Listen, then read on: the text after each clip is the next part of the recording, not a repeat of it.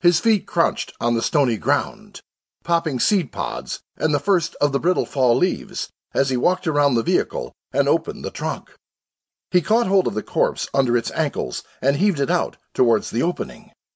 He allowed the feet to drop to the ground, then got a good hold under its armpits, dropped his own weight, and pulled the torso over his shoulder like a slaughterman carrying a quarter of beef. The cadaver was heavy. The dead man had been 230 pounds in life. Still was. The body was fat and gelatinous.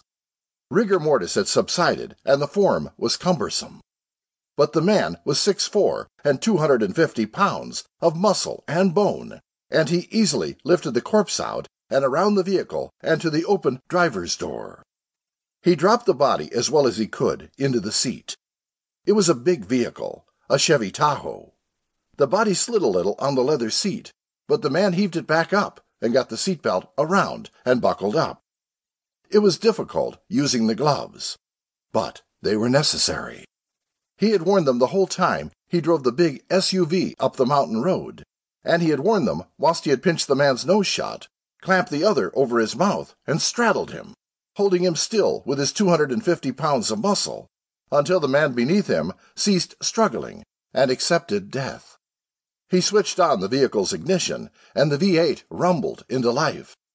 The man reached in through the window, past the cadaver's shoulder, and he picked up the length of stick he had earlier trimmed and tested as he had waited for darkness to fall. It was similar in dimension to a walking cane. He used it to press down on the foot brake, and then with his right hand he shifted the automatic selector into drive. He took the stick off the foot brake, and the vehicle eased forward so slowly that he did not even have to move. Possible creep, the manufacturers called it, and it enabled perfect hill starts. The V8 growled, and the big Chevy shot forward, throwing up debris with all four wheels.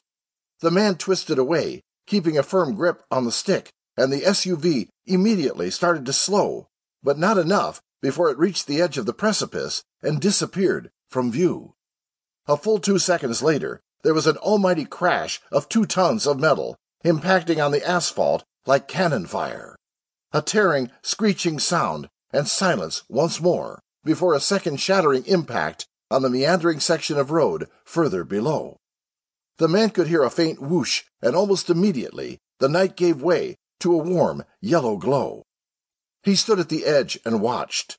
The flames grew and licked gently at the night sky.